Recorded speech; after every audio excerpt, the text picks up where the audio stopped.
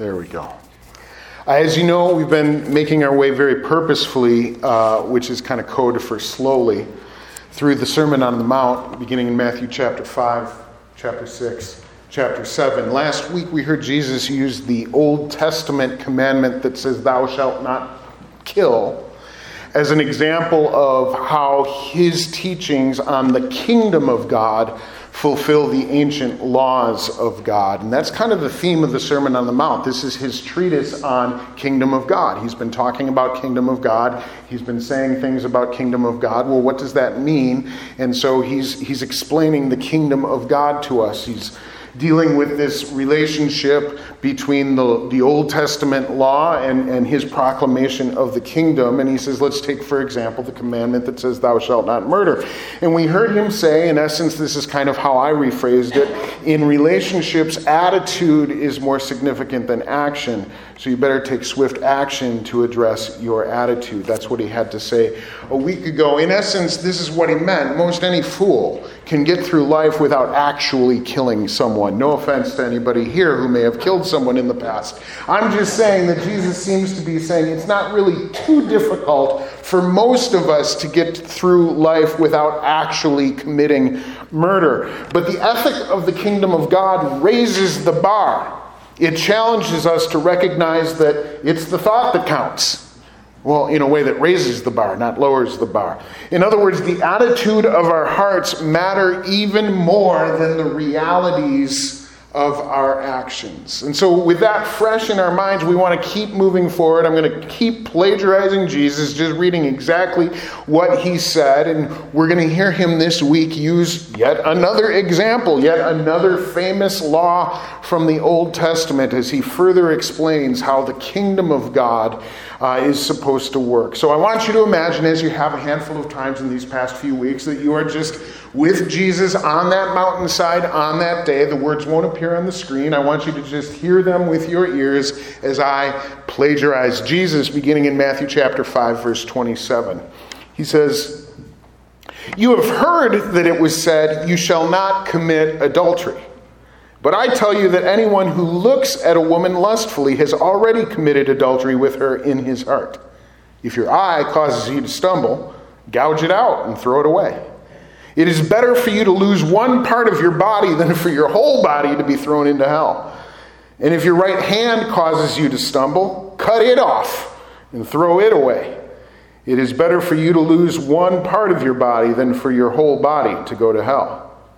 It's been said, anyone who divorces his wife must give her a certificate of divorce. But I tell you that anyone who divorces his wife, except for sexual immorality, makes her the victim of adultery.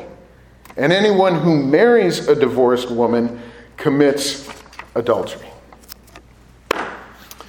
Ben, is this your favorite passage to preach from?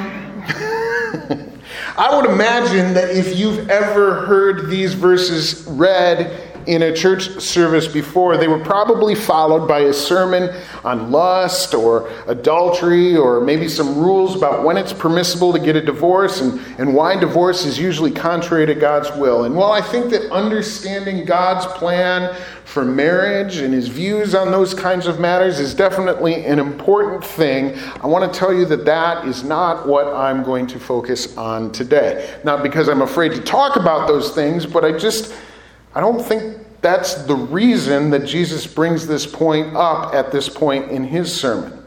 And to take his words and to turn them into a discussion of rules about marriage, rules about divorce, rules about remarriage, for me, I think that kind of flies directly in the face of what Jesus is actually trying to do here. So what is the point that Jesus is trying to make?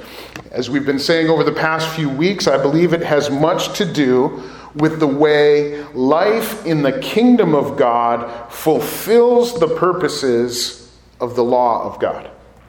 Issues of marriage, divorce, and adultery, these are just the context in which Jesus is presently discussing his points. Now, the people in Jesus' day were very, very familiar with what the Old Testament law said about marriage, adultery, and divorce. Remember, just like last week, we said, thou shalt not murder. It was pretty straightforward. There were some other things in the Old Testament that gave it further explanation, but this was not a difficult commandment to understand. It wasn't a difficult commandment to apply. We're in the same place here today. It wasn't a difficult commandment to understand or apply. Everybody understood that God intended marriage to be a sacred, lifelong covenant between a man and a woman. And once that covenant is made, it should not and it could not be broken for any reason. But just like the people of Jesus' day, most of us understand that that's just not the reality of life in a sinful world. The fact is, covenants do get broken. People hurt one another. Marriages fall apart. So when it comes to marriage, how do we apply the law of God when we're living in the kingdom of God?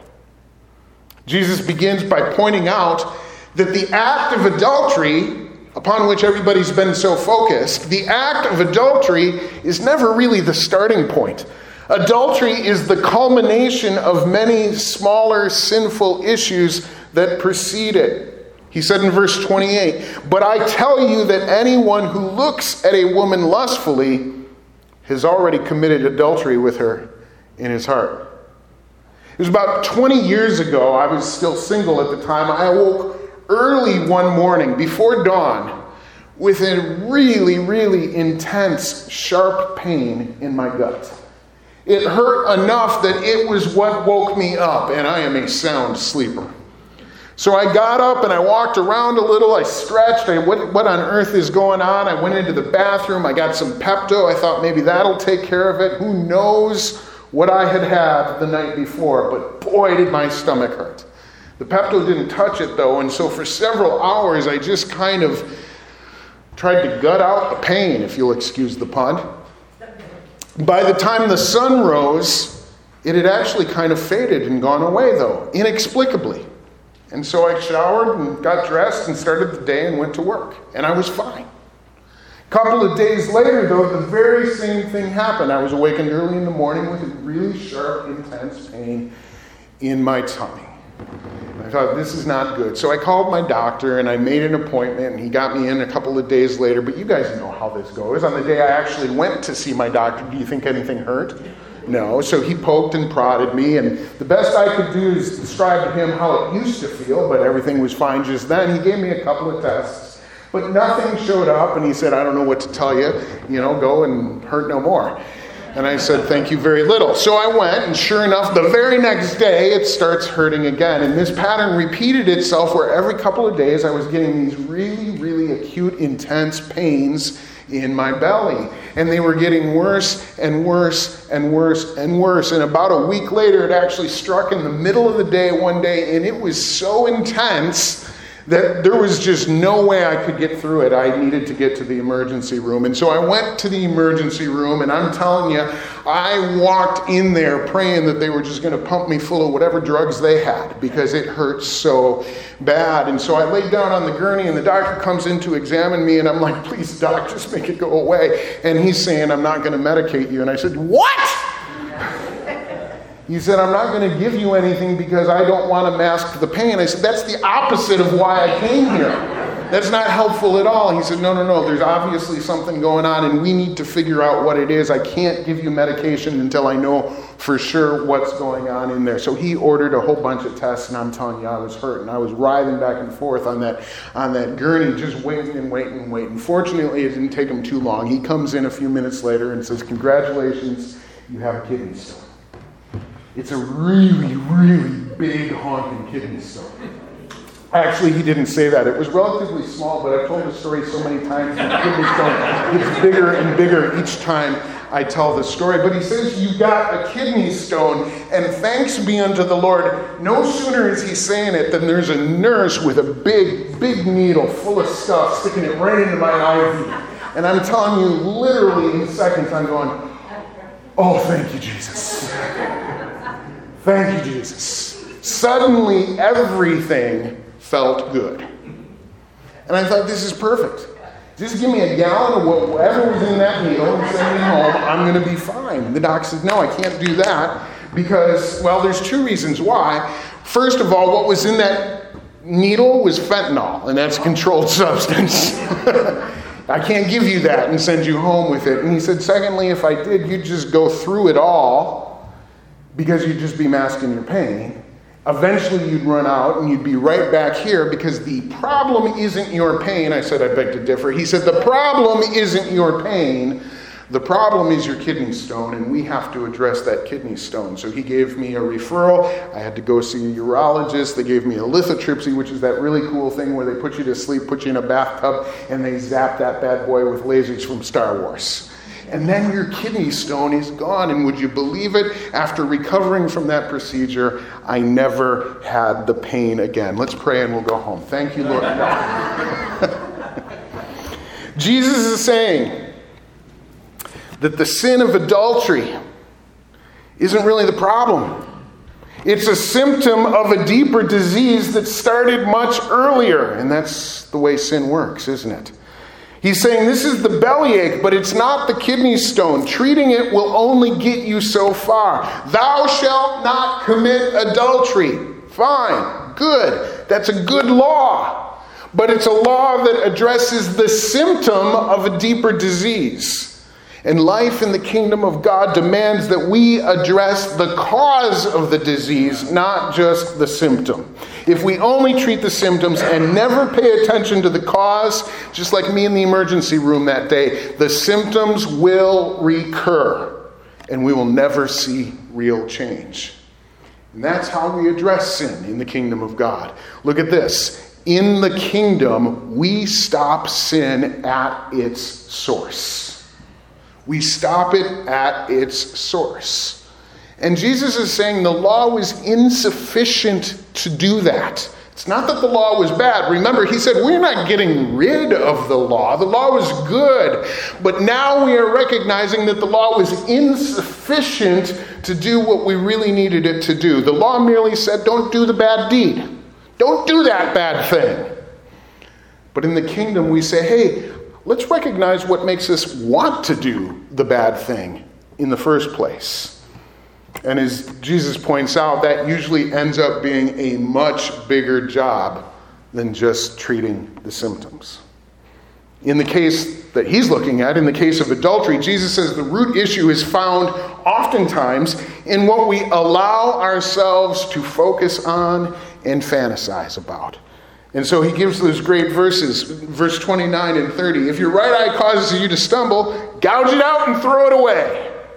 And if your right hand causes you to stumble, cut it off and throw it away. Pretty drastic measures, right? And thankfully, fortunately, most people that have ever read these verses recognize that Jesus isn't speaking literally. He's using hyperbole to make his point. He's not actually suggesting that if you sin, you should probably mutilate your body. He's just saying that when you identify the cause of your sin, do whatever is necessary to eliminate it. Another story, many years ago, Jessica was a baby at the time. Sue and I noticed a couple of houseflies in the house. And then the next day there were a few more. And then the next day there were a few more. And they weren't just your normal everyday houseflies. We noticed they were fat and slow and lazy, as if they had just gorged upon a Thanksgiving feast.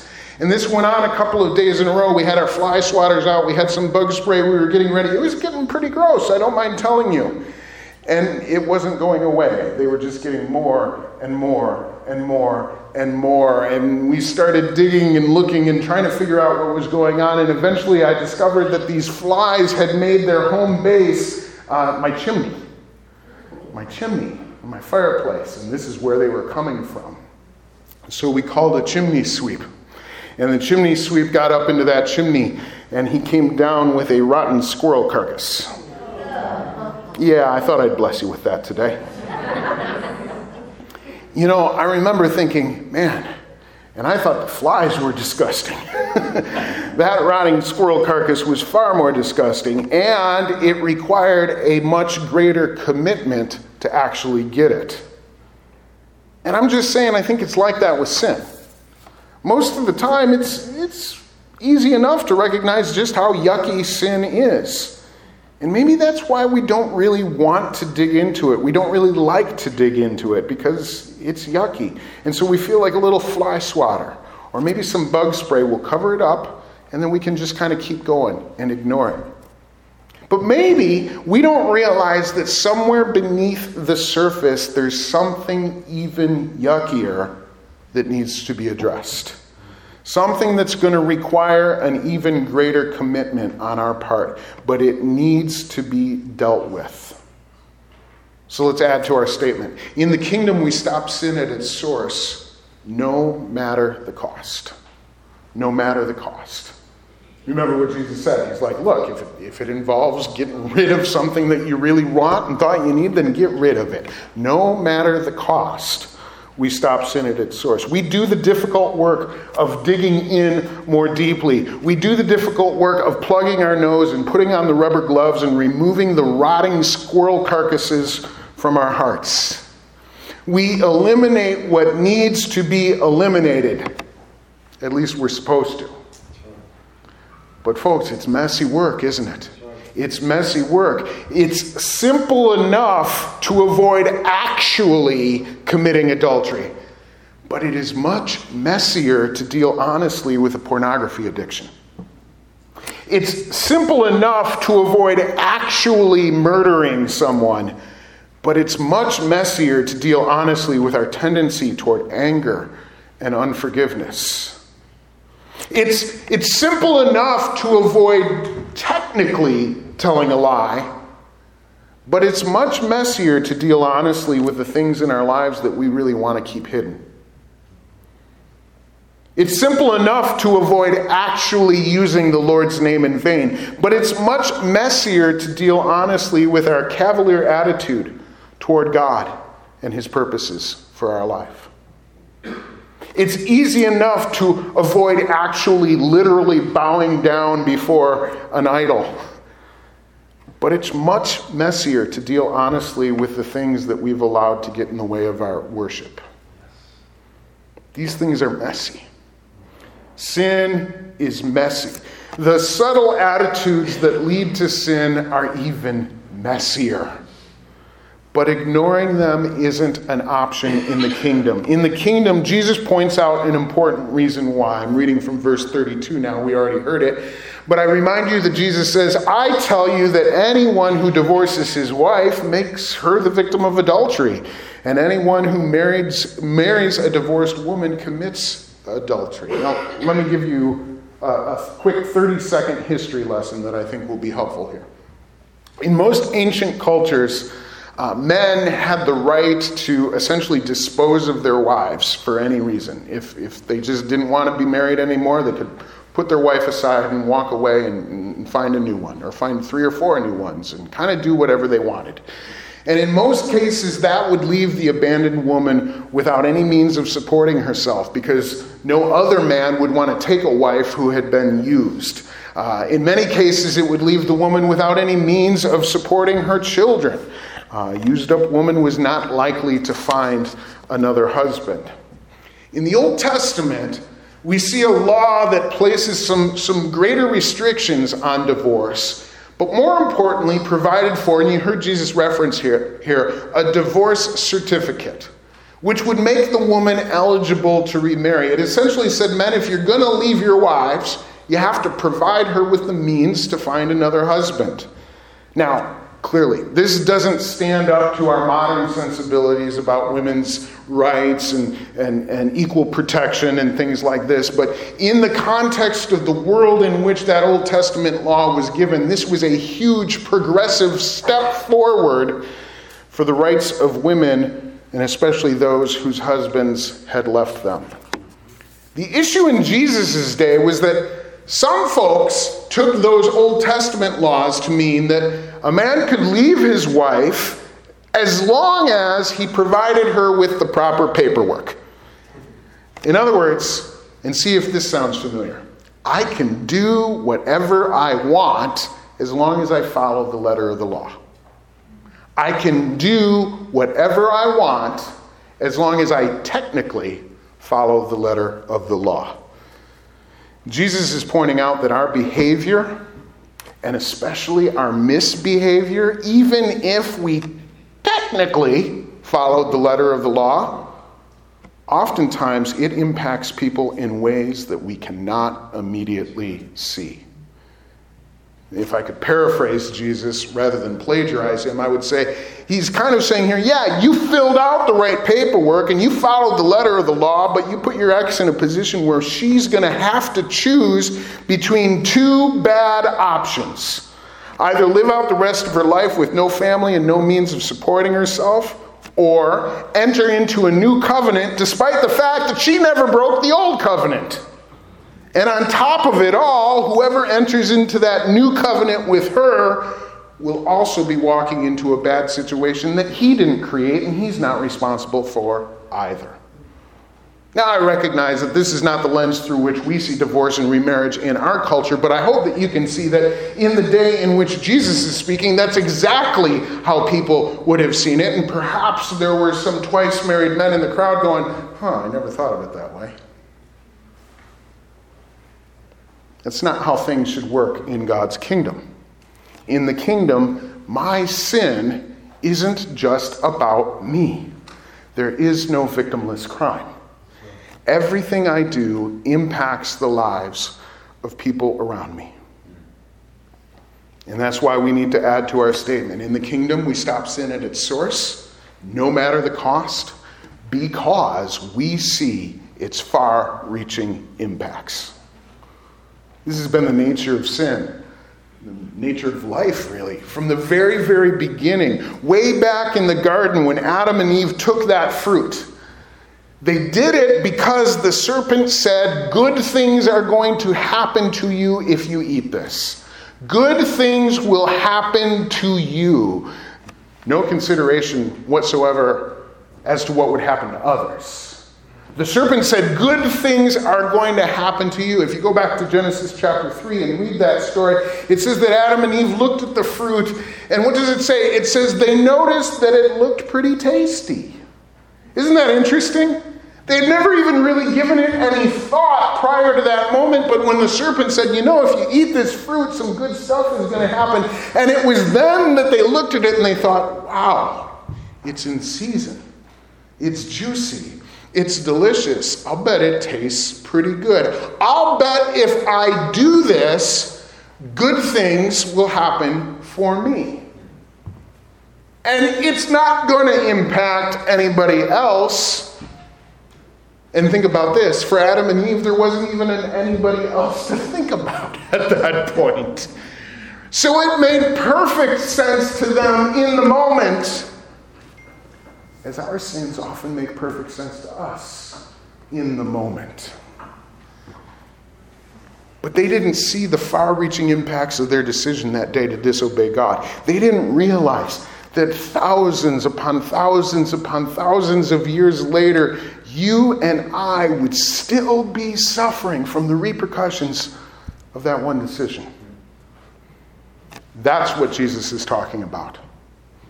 He's saying that's what we need to understand in the kingdom. Now again, I want to emphasize, I don't think Jesus' words were meant to be limited to issues of adultery, divorce, and remarriage. Taking the Old Testament law and using it to construct rules about how we do marriage in our society, replacing it then with some things that Jesus said and using that to construct strict rules about how we do marriage in society. I just don't think that that's what's in view here. I don't think that that's what's important here. I think Jesus is using these things as a very helpful example. His point is that we often don't appreciate how our behavior negatively impacts other people.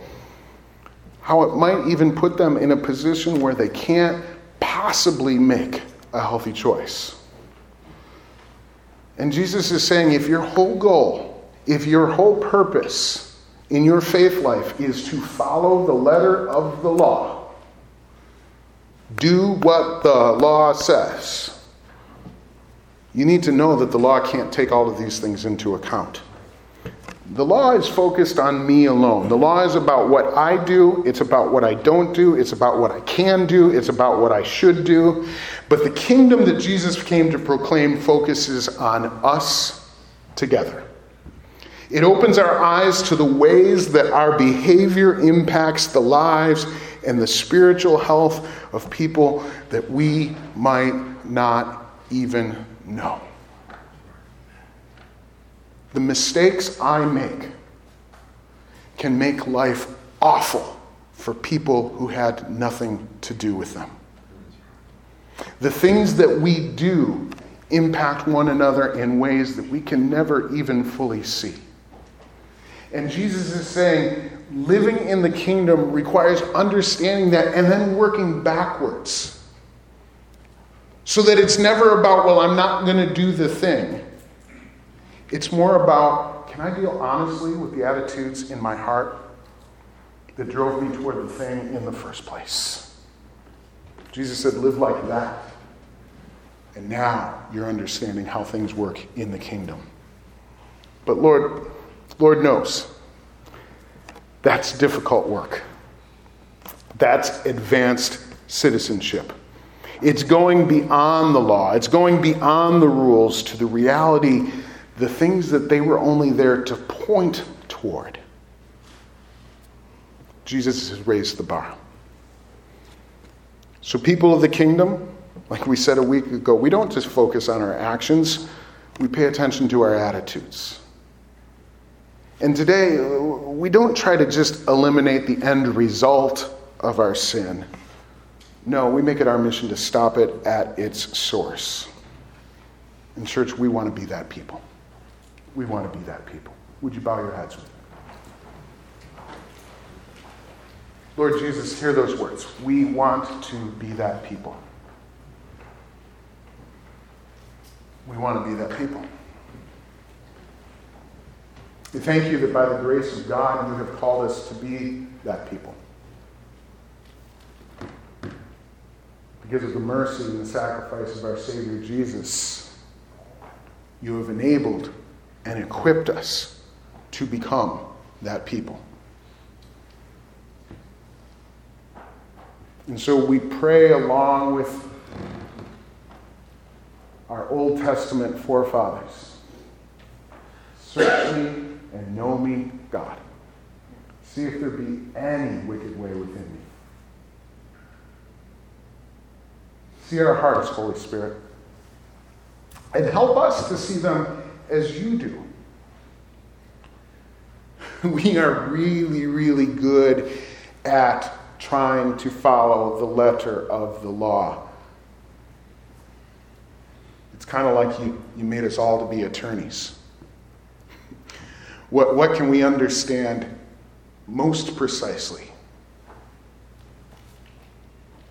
But Lord, give us a heart that is far more tender than that. Lord, give us hearts that understand the way that our actions impact one another. Lord, help us to remember what the New Testament would tell us later on about being a body, how when one part suffers, the whole body suffers, how when one part hurts, the whole body hurts, how everything is connected in ways that we physiologically don't even fully understand, but God, we experience it every day. Lord, that is the community that we've been called into. And so we pray just in the same way that one who has experienced the pain of adultery and unfaithfulness would pray. Lord, we pray, guard our eyes and guard our hearts. Teach us to be vigilant about the beginning rather than the end. Teach us to be willing to do whatever it takes. There's so many things, God, that we think, well, I don't really need to go that far because I'm strong enough to deal with this and not have to give up that thing that I enjoy so much. Lord, rebuke us for those foolish thoughts. You have invited us into a kingdom, Lord, where we were designed to live and to flourish and to be with you forever. Help us to be busy about that kingdom work right now. I pray, Lord, that your healing, that your forgiveness, that your grace would be on the hearts of the people that have heard your word today. I pray, Lord, that as we examine ourselves, it would not lead to a point of guilt that cripples, but, Lord, rather to a knowledge of your grace and your mercy and your redemption that brings freedom. I thank you for this today.